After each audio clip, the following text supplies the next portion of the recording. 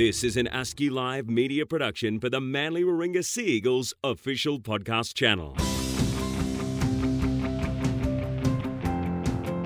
G'day, Steve Menzies here, and this is the Sea Eagles Business Podcast, hosted by Sea Eagles Commercial Manager Ben Brodie and Chief Commercial Officer Luke Tucker. Each week, Ben and Luke will be joined by Sea Eagles corporate partners and other special guests to chat about all things business. And of course, a bit of footy. The Sea Eagles Business Podcast is proudly presented by Manly media partner ASCII Live Media. Now, let's get down to business. Thank you, Beaver, and hello, everyone. Welcome to another episode of the Sea Eagles Business Podcast, proudly presented by our media partner, ASCII Live Media. I'm Ben Brodie, Commercial Manager at the Manly Sea Eagles, and I'm joined by my co-host and Chief Commercial Officer of the Sea Eagles, Luke Tucker. Welcome, Luke. Hey, Ben. Good to be here. Good to be here indeed. Gives me great pleasure to introduce our guest for today, welcoming the Managing Director of Sarif Strata, Norman Sarif. Morning, Norman. Morning, Ben. Luke. How's things, mate? We welcome you as a sponsor to the club here in 2020. It's been an interesting and exciting ride already, which is normally the case for rugby league sponsorship. And we will get to that, but I'd like to find out a little bit more about the man behind Sarif Strata and then a bit more about the company Sarif Strata. So Norm, can we go all the way back to when it all started as a kid? When was it that you first wanted to get into real estate or the real estate biz, and can you pinpoint a moment when that was? Funny you ask, I can actually pinpoint a moment, and my parents had some real estate agents come over so that they could put their house on the market, and in came these guys with suits, nice cars. They presented well, and I thought, yeah, I think I could do that when I got older. So I think from a very young age, I thought this is for me. Nice. They must have been nice suits if that was the thing that got you. It would have been in the very early 80s, so I'm not sure they'd be nice now. But They would have been loose fitting suits, I imagine. At the time, I was in awe at these people. Yeah, terrific. So tell us where you grew up. New South Wales boy, I presume. Yeah, Lewisham. Lewisham, went to St Thomas's at Lewisham. Mm-hmm. So it's in the heart of Tiger territory, which I'm not sure I'm allowed to admit on this podcast, but I'm a West Tigers, Balmain supporter, so I'm a Balmain fan from way back. Grew up at Lewisham. We were there till I was about 21, and then we moved to the St George area where I started to work and where the office was opened, and we've been in the St George area ever since. Okay, so going back, can you remember your first moment of rugby league? I'd imagine being a Tiger supporter, that 89, 88 We're grand not finals. we're not allowed to discuss 1988 or 89, so those years don't exist. We will move on. Thank We you. will move on to 2005. No, we'll go back to 2001 when you move into your new business. Actually, let's rewind a little bit, because I do know something about you, that you were a hardworking student. You did have an interest in the real estate business. You were stocking shelves of a weekend at a grocery store, but still decided that in your final year at school, you wanted to take up a real estate course at night school at TAFE. What drove you to make such a mature decision at such a young age? Firstly, Ben, I commend you for your looking back into my history, but Stalker. Yep. I'm not sure where you even find that information. But anyway, I'll worry about that later. I was working at Coles, I think I was 14 or 15 or whatever the legal age was back then. And then when I got to year 12, for some reason, I thought I wanted to get one up on everybody else. So I started the real estate TAFE course while I was doing my HSC. So I would rock up to TAFE at night in my school uniform. When I would walk in there, we had guys that were actually working in the industry, or some of the older guys, and they'd be looking at this 17-year-old kid on his P-plates in his school uniform thinking, what the hell is this kid thinking? And then I would finish TAFE at, I think it was 9 o'clock, and then head to Woolworths at 10 o'clock to stack the shelves till 2 a.m. and then back to school in the morning. So Wow. I look back now and I think complete madness, but at the time it was just I thought I'd get a head start. Well, I don't think that that timeline has stopped now, because the time that I get emails and phone calls and messages and that from you, I often think to myself, does this bloke sleep or what? But that's obviously the work ethic that you had from a young age. 2:30 a.m. start, but you're not too bad yourself, Luke. You respond pretty quickly yourself. It's turned into a bit of competition, eh? Last one to email, first one to email. It's funny you say that, and Luke, you touched on it. It's the work ethic. With a number of the podcasts we have done already, it seems to be a theme among a lot of our successful guests is that drive to work as hard as you can, and it started from an early age, doing some of the jobs that aren't as exciting and as driven as you probably want, but that gets you where you are today. So no doubt you had that at an early age, and it's driven you to where you are right now.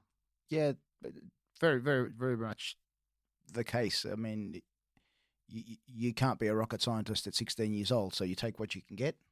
Got a job at Coles and was stacking the shelves, and then at Woolworths. You talk about success.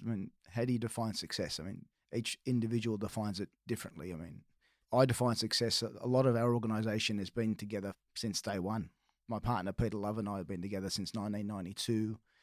We've got Annette Pearce. She started with us in 95 at 17 years old.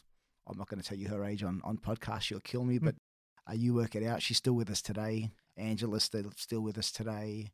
So the core group has been together for 25 years. It's not even really a work environment. So success, depends on how you define it. I think our success is going to work every morning with our family. And when I say family, we've grown up with these people, and we're still together, and we socialise together, and we go out together, and we're just there for each other, and it's a nice culture. It appears you put a lot of value on relationships, which is paramount in any industry and any successful business, because you need to work together, not as I believe you've been quoted before, people don't work for me, they work with me. That's a great mantra to have. Ben, sorry, where have you been stalking? I take this very seriously. Wow. Norman. I make sure that I know the backstory of everyone, and very impressive. You're wasting your talents. This is his sales skills rolling over. Sometimes if we know an industry or a partner that we want to get to introduce Manly partnership opportunities, I'll have a look around, try and find the right person, and then if I hit a bit of a brick wall, I just go, Ben, it's like give him a bone and he'll go and find it, and then he'll come back and I'll say, I only wanted the mobile number, but he'll have their family history and you'll know everything about them. You're one to talk, mate. I've never seen emails as long as yours. I've never seen You're still emails. reading one of them, mate? Mate, I just read the first sentence, then I call you. Hey, they work though. They work. Well, yeah, they work for the first sentence because they get me to call you. Very true. So as far as relationships are concerned, the real estate business, it's huge, no doubt. So you say you started your own business as a 21-year-old. That seems very young yet again. Well, I started working in real estate since I finished year 12 when I was still 17. I was there for a couple of years, then went somewhere else for a couple of years, and then ended up opening an office with my first boss when I was 21. So that's how that came about. It seems young now, but back then I guess it was, pardon the pun, the norm. I mean, a lot of things happened earlier back in the olden days. I'll call them. You blokes are still young, so you don't realise that. But it was 1990 when I started. We opened the first office in 95. So, yeah, I don't think I turned 22 by then. So how was that? I mean, you obviously had your partner there who was a bit more experienced and would have guided you along the way. No doubt you would have seen him as a mentor, but it's pretty raw coming in at that age. How did you manage? Can you tell us a little bit about your experiences in dealing with clients, customers, whatever you want to say, and the attitude they took to you as no doubt being significantly junior in years compared to them? That's a good question looking back now, because if I was dealing with a 17 or 18-year-old today who's trying to sell me a property, I would almost laugh. I didn't encounter too many issues back then. Funny story, my first job was at Cogra, which is, as I said, we ended up moving out there, but being a Lewisham boy and being an inner west boy, I needed a street directory to get to Cogra. Didn't know where it was. So I rocked up for the job interview and never having been to Cogra in my life. got the job, started working with a very experienced group of men, I should say. And I guess a lot of the work ethic also came from watching them, because they were older and they worked hard. They were there when I was there and they were there when I left. And I took a lot away from that. I sort of carry that into the business we have now. We've got kids that work for us and whatnot. And I make sure that I'm there when they're there, and they know that I'm on 24/7. They don't feel like they're carrying the can. They know that I would do whatever they do and some. So they have a certain bar they got to meet, but it's only because I'm meeting that bar as well. I remember one Easter, I think it was the first year, they gave us the Easter break off, the Saturday. So you had the Good Friday, the Saturday, and then the Easter Monday. And they said, everybody can have the Saturday off. I was, 17, 18 years old. What was I going to do on a Saturday? So I've come into the office. And when I walked in, the boss was there. So he says, "What are you doing here?" And I said, "Well, same thing you're doing here. Well, what else am I going to do?" And then one after the other, basically the whole staff came in. That was the culture that it festered, because everybody thought, no, I'm going to go to work. So I learned a lot from that. I carried that through to today. I feel my mate over here, Luke, is getting a little bit excited about that story, because that's exactly what I want to go work at Sarah Strata. Absolutely. Sorry. Can I say something? Yes. His emails need to be cut down by 95% Okay. if he's going to work at Sarah Strata. Okay, because when you get 400 or 500 a day, you can't read his emails. We can work on that. We Okay. can talk about just pulling everything back. One line. 7 dot points you gave me. You said I'm allowed to fit it in. Was If it I can fit it 7? in 7 dot points, I'm good. You must have got me on a good day, Luke. You must have got me on a good day. 7. Like poor Peter can't even get 2 in. So we were talking about the fact that you started in real estate. You moved into Strata, I believe, through your brother, who was working in Strata at the time, and gave you the impetus to move into that industry. Can you tell us a little bit about that change leading into where Saraf Strata is today? Forget Luke coming to work for Saraf Strata. I want Ben Brody working for Saraf Strata. There'll be a Sarah Strata podcast happening in no There you time. go. Wow. Let's change it up. I'll tell you how all that came about. Peter and I were doing the real estate, the Saraf real estate, and John, my brother, had always been a Strata manager. So he was working over at Ashfield and had his own office at Ashfield. And eventually the plan was to hook up, not when we did, but in the latter years, shall I call, of our lives, we combined the businesses. And late 2015, I think it was, 2016, John lived out at Oatley as well and got sick of the travel. And Peter and I were doing real estate and some development. To John, come over and you start the Strata department, we'll run the real estate office, and we'll just go from there. And I think about 3 weeks after that happened, I never saw the real estate office again and never saw the development side again. The business it was just 24/7, 365 Strata. So all the other businesses faded into oblivion once the Strata started. Sounds to me like no matter what part of the business you focused on, when you guys come together, it was always going to happen. You could have been doing anything, really. But The chemistry's good. John's very anal in the way he approaches things. Peter's very placid in the way he approaches things. And I don't sleep. So you're just 100 miles an hour. And I'm 3,000 miles an hour, and they're always trying to catch up and keep up. So it's a good chemistry. One's my brother, and the other one's been my business partner for 30 years. So there's no issue there. There's no infighting. There's no the three of us are brothers. So Which then flows through the staff. it's exactly right. Flows through the staff, and as I said, most of the staff have been with us for a while, and even the new ones that have come on, they've come on and haven't left. I picture them being there forever as well. So they see that the leadership group is literally a family, and they take comfort from that. Once you prove yourself at Saraf Strata, then you get the opportunity to become a shareholder. They're all invested into the business. All they need to do is prove that they work hard and they've got a good work ethic, and they become part of the journey.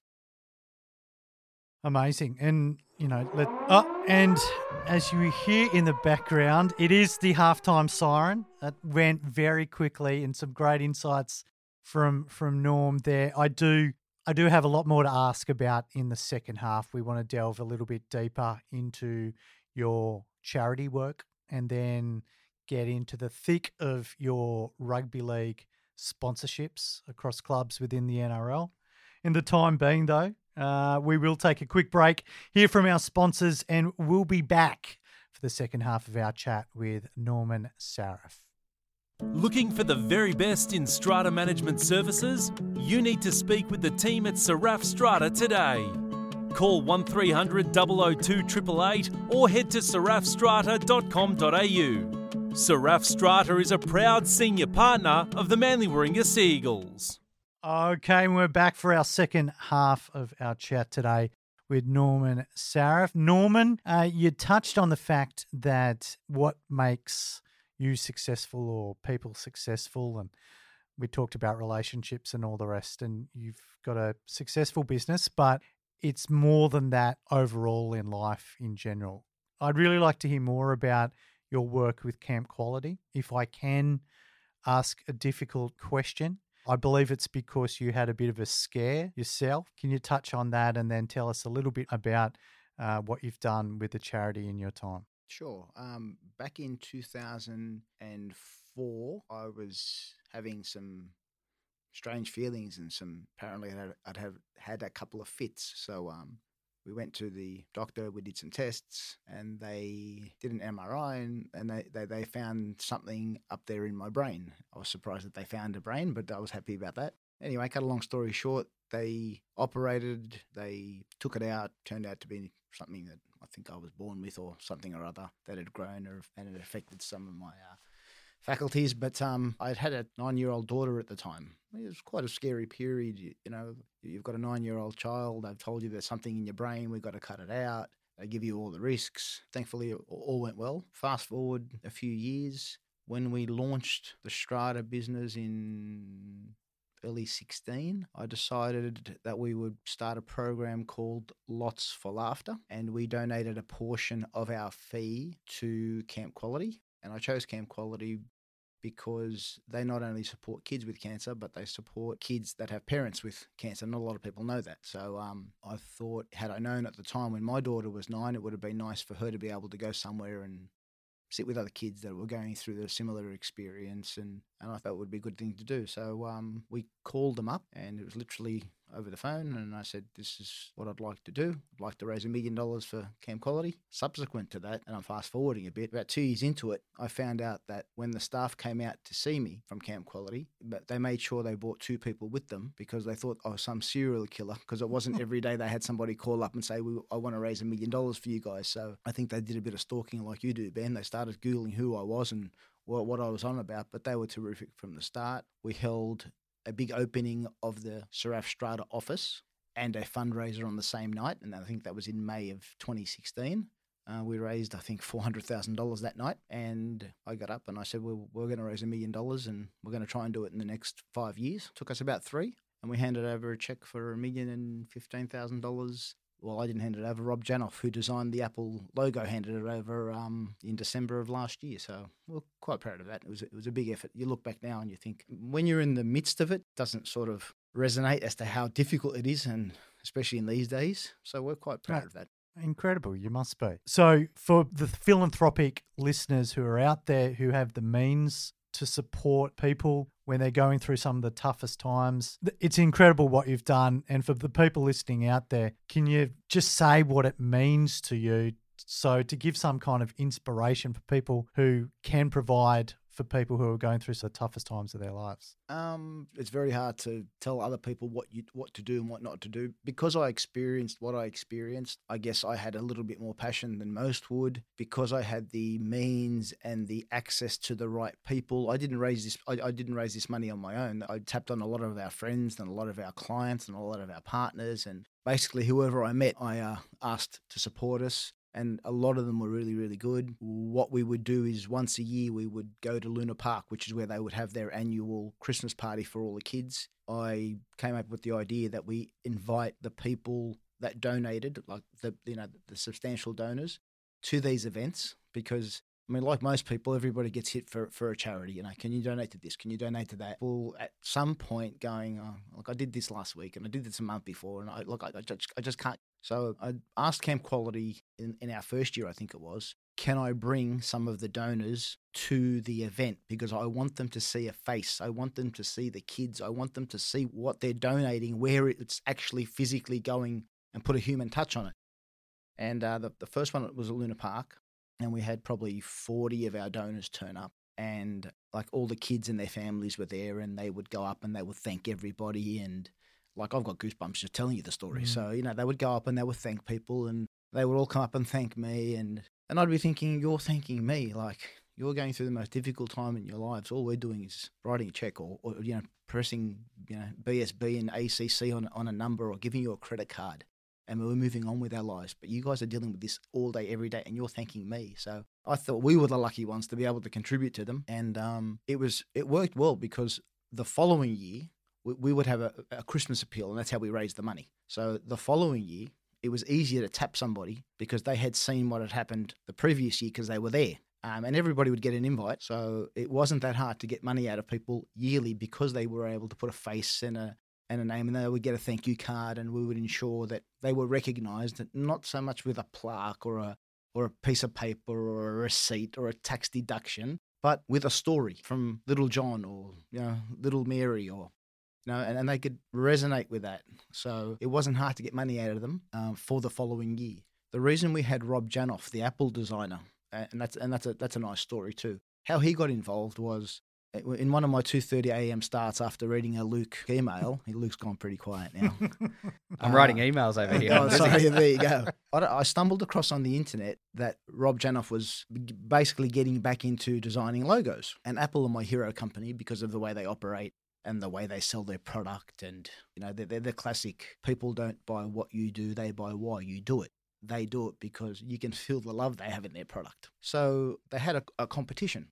They were giving 5 free logos. Well, Rob Janoff was going to provide 5 free logos around the world. Put your story in. So I thought, okay, it's 2:30 in the morning. There's nothing else to do. I finished reading Luke's emails. So I applied as such, told them our story. A couple of weeks later, we got an email back saying you've made the finals. Wow. And I thought, this can't be spam. How would they know that I sent this email? And it was just a one-liner that just said you'd made the finals. And you were like, that's right. That's all I need. It wasn't a Luke email. Full stop. Yeah. I replied and searched, and I went, okay, great. And they said, well, you've made the finals. And I thought, okay, wow. And then 2-3 weeks later, they wrote back and they said, we've awarded the 5. Unfortunately, you came in at 7th, but we don't want you to feel too disheartened. It was one company that had found a breakthrough in cancer research, and it was one company that had invented something or other, and massive companies around the world, and we're just in the back of Oatley at this time, you know what I mean? So I thought, that's great. And they then said, Rob's read your story, and he really wants to work with you. And I'm thinking, yeah, of course he does. I wonder how much he wants to do a logo. Of course he wants to work with me, because I'm thinking it's Rob Janoff. It's the actual physical guy that did the Apple logo for Steve Jobs. I mean, this guy's world famous. So I wrote back, and a couple of discussions, and we ended up coming to an agreement, which I thought was very reasonable. And he then wrote to me and said that he was inspired by our story of raising money for children's charities because his father had died of cancer, and he was happy to help. So Rob Janoff ended up personally designing our logo, and it was basically on the back of us doing what we were doing for Camp Quality, which made him so interested in our company. So we kept in touch, and he's a lovely, lovely man. And when we got to the $1 million figure in last December, when we were going to hand over the check, I thought, I wonder if he's ever been to Australia. So I rang him up and I spoke to him, and I said, ever been to Australia? And he said, no. I said, well, are you free on the 1st of December? Because I'll fly you out. We're going to hand over this check. And because you had some part of it, I'd like you to be there. So he flew out to Australia. He spent a week with us. We took him to the Apple store. We got some photos with him. And I'm walking into the Apple store, and I'm feeling like 30 foot tall. And a lot of those customers wouldn't even know who he is. I know his logo.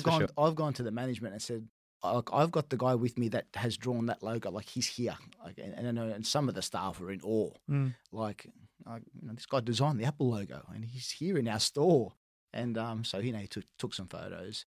He turned up to the Luna Park event in December. He handed over his check. I put him on the spot. I thanked him for coming. And I said, I've just got one question to ask you. You've worked with Steve Jobs and you've worked with Norman Sarif. Who's the better businessman? And without question, he said, you. And I said, good answer, Rob. But I absolutely love a good logo story, and that's probably one of the best ones I've heard. So. It's a really good story. And we love our logo. I mean, we're very proud of our logo. A, because he did it. B, because we love our company. But the way it came about, it's a fairy tale. I mean, the guy who did the Apple logo did our logo.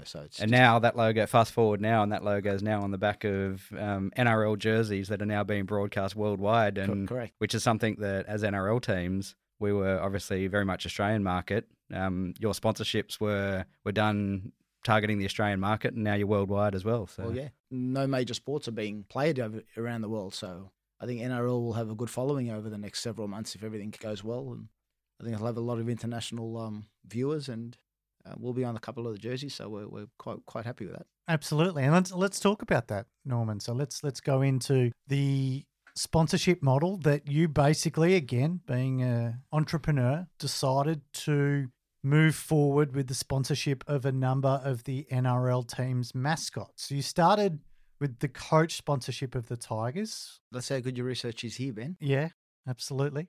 I think that was linked to a charity involvement too, wasn't it, with Madge Maguire? Luke is very good. There you go. I've done some research. There you go. You read the story yesterday. That's why. So you started there, and then you got involved with a few other clubs, and we don't need to go into who those clubs are, but you will. Is that why? Because they're not Manly? That's one. Fair but enough, okay. If we've got It's a too many. To finite go through. amount of time, we want to stick with the greatest team of all. You moved to the mascot sponsorship for a number of clubs, and fans will be able to see that throughout games this season, as well as on social media and on, of course, the Sarif Strata Facebook and LinkedIn pages. Go there now while you're listening to this podcast. And Instagram. And Instagram, of course. What was it about the mascots that you thought, okay, this is what I'm going to target, and this is the best way to get our brand out there within the NRL? Well, we started with sponsoring Michael Maguire, the coach's box last year at the Tigers. Luke was right. Madge offered to help us raise money for charity, and he's one of the best humans you'll ever meet. So I was very appreciative of that. So when he became the Tigers coach, and I'm a Tigers supporter, I thought I'd like to support the Tigers and I'd like to get our brand out there. So it's a perfect match. So we hooked up with the Tigers and sponsored the coach's box, which gave us quite a lot of exposure. And I was happy with that. So I thought maybe we'll look into doing another club, maybe another coach's box or something. And I got in touch with several of the clubs. One of them came out. He was going through what they had. When I saw the mascot, I thought, that's better than LED. That's better than a bolster, in my opinion. There's nothing personal about that. The mascot takes pictures with the fans. He interacts with the fans. Every week is a new picture. Every week is a new adventure. I'll dip my toe in the water with a mascot. So we did that. And then I rang another club. Is your mascot available? Yeah. And then another club, and then another club, and then another club. Within like a week and a half, we'd signed up 7 of the mascots. And I think it was you, Ben, that called me from some NRL event, and it was either you or one of them, and said, you're pretty popular around the NRL at the moment. I said, what are you talking about? He said, one of the guys just said, oh, great, I just got a mascot sponsored today. That's right. Yes. Do you remember that? Yes, I do. Yeah, we'd had a NRL commercials managers meeting that day. And then the other guy said, well, I got one as well, and I got one as well, and I got one as well, and they all turned out to be you. And I just thought it was hilarious. And I bet you the contracts were signed and the invoices were paid within a second of all those deals being done. Oh, sometimes it takes 3 if I'm driving, Luke. So very responsible. It's just the way we do business. I like to give people the comfort of knowing they're going to get paid, and and we were thankful that they took us on, and it was a lot of fun. And then we moved on we're on the Panthers on-field training tee. So I slowly moved to apparel, and then to the back of the Manly jersey and back of the Cronulla jersey. Yeah, it's been an amazing ride, and it's only in its early stages. Sarif Strata, you will see on the back and front of Igor and Ellie, as well as our 2 junior mascots. They'll be mingling with the kids and the mum and dads, and as you said, getting photos. These images that will be shared across social media, put up on walls, put behind frames, and Sarif Strata will be there for years to come. And it's a clever way to market your business, because let's face it, strata services aren't an immediate need for people, but when strata is needed, you'll be the brand that they think of first. Exactly my thoughts as well. And the photos on the fridge of the kids with the mascot, mum and dad are seeing that logo subconsciously, not knowing where it came from, who designed it, and then as they get to know more about it, when they need those strata services, subconsciously they go, that's right, that photo's been sitting on my fridge for 2 years. Because they don't know anybody else. Yeah.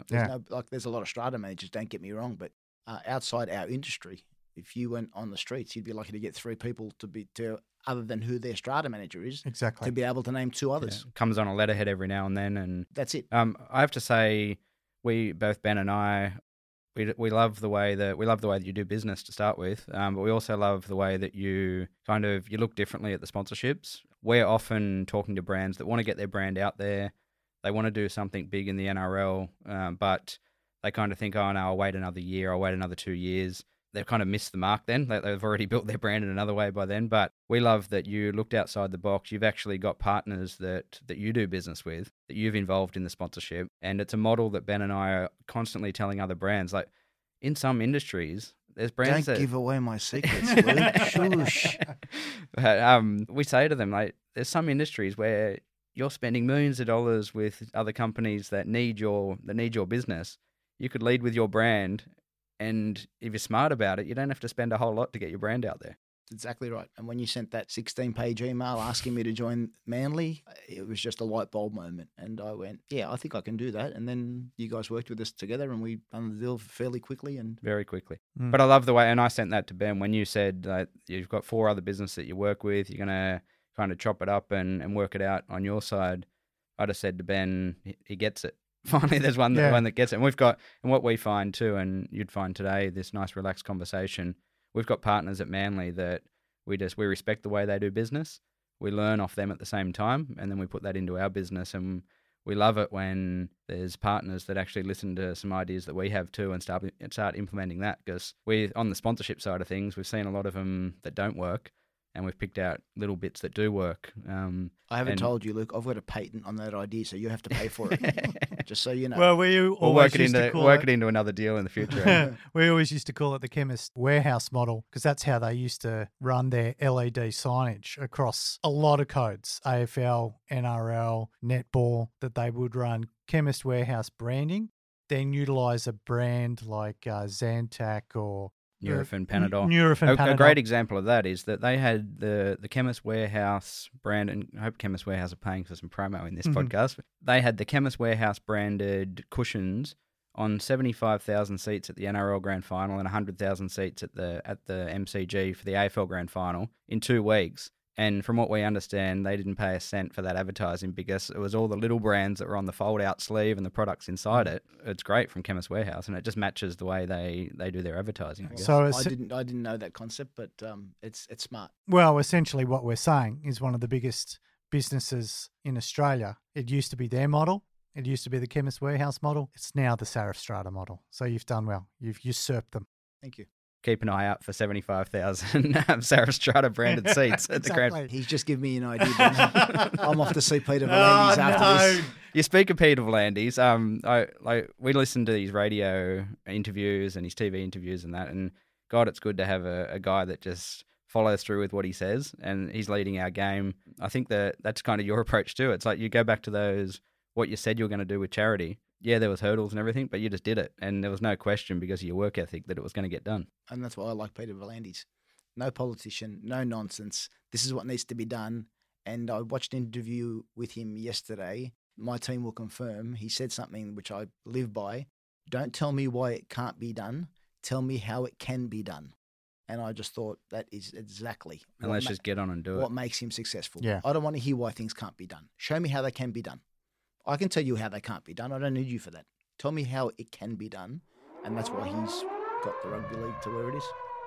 Well, you would have heard in the background there the full-time siren, and what a great way to finish the podcast here today. We do these podcasts, Luke and I, to get a better insight to our partners and our friends of the club. But our chat today, Norman, has been wonderful. It gives great insight to our fans and our members, to get a better understanding of the people behind the brands associated with the club. It's been a lot of fun. It's been touching, and we wish you all the best moving forward with your business, with your charity involvement, and of course, with your brand new sparkling partnership with the Manly Sea Eagles. Thank you very much, Ben, Luke. It's been a pleasure, and I look forward to a long, fruitful relationship with the Manly Eagles. Sounds great. Thank you. This has been the Sea Eagles Business Podcast, presented by and recorded in the studios of Manly media partner, ASCII Live Media. You can follow the Seagulls on LinkedIn. For more episodes and other official Seagulls podcast channel shows, head to seaeagles.com.au/podcast.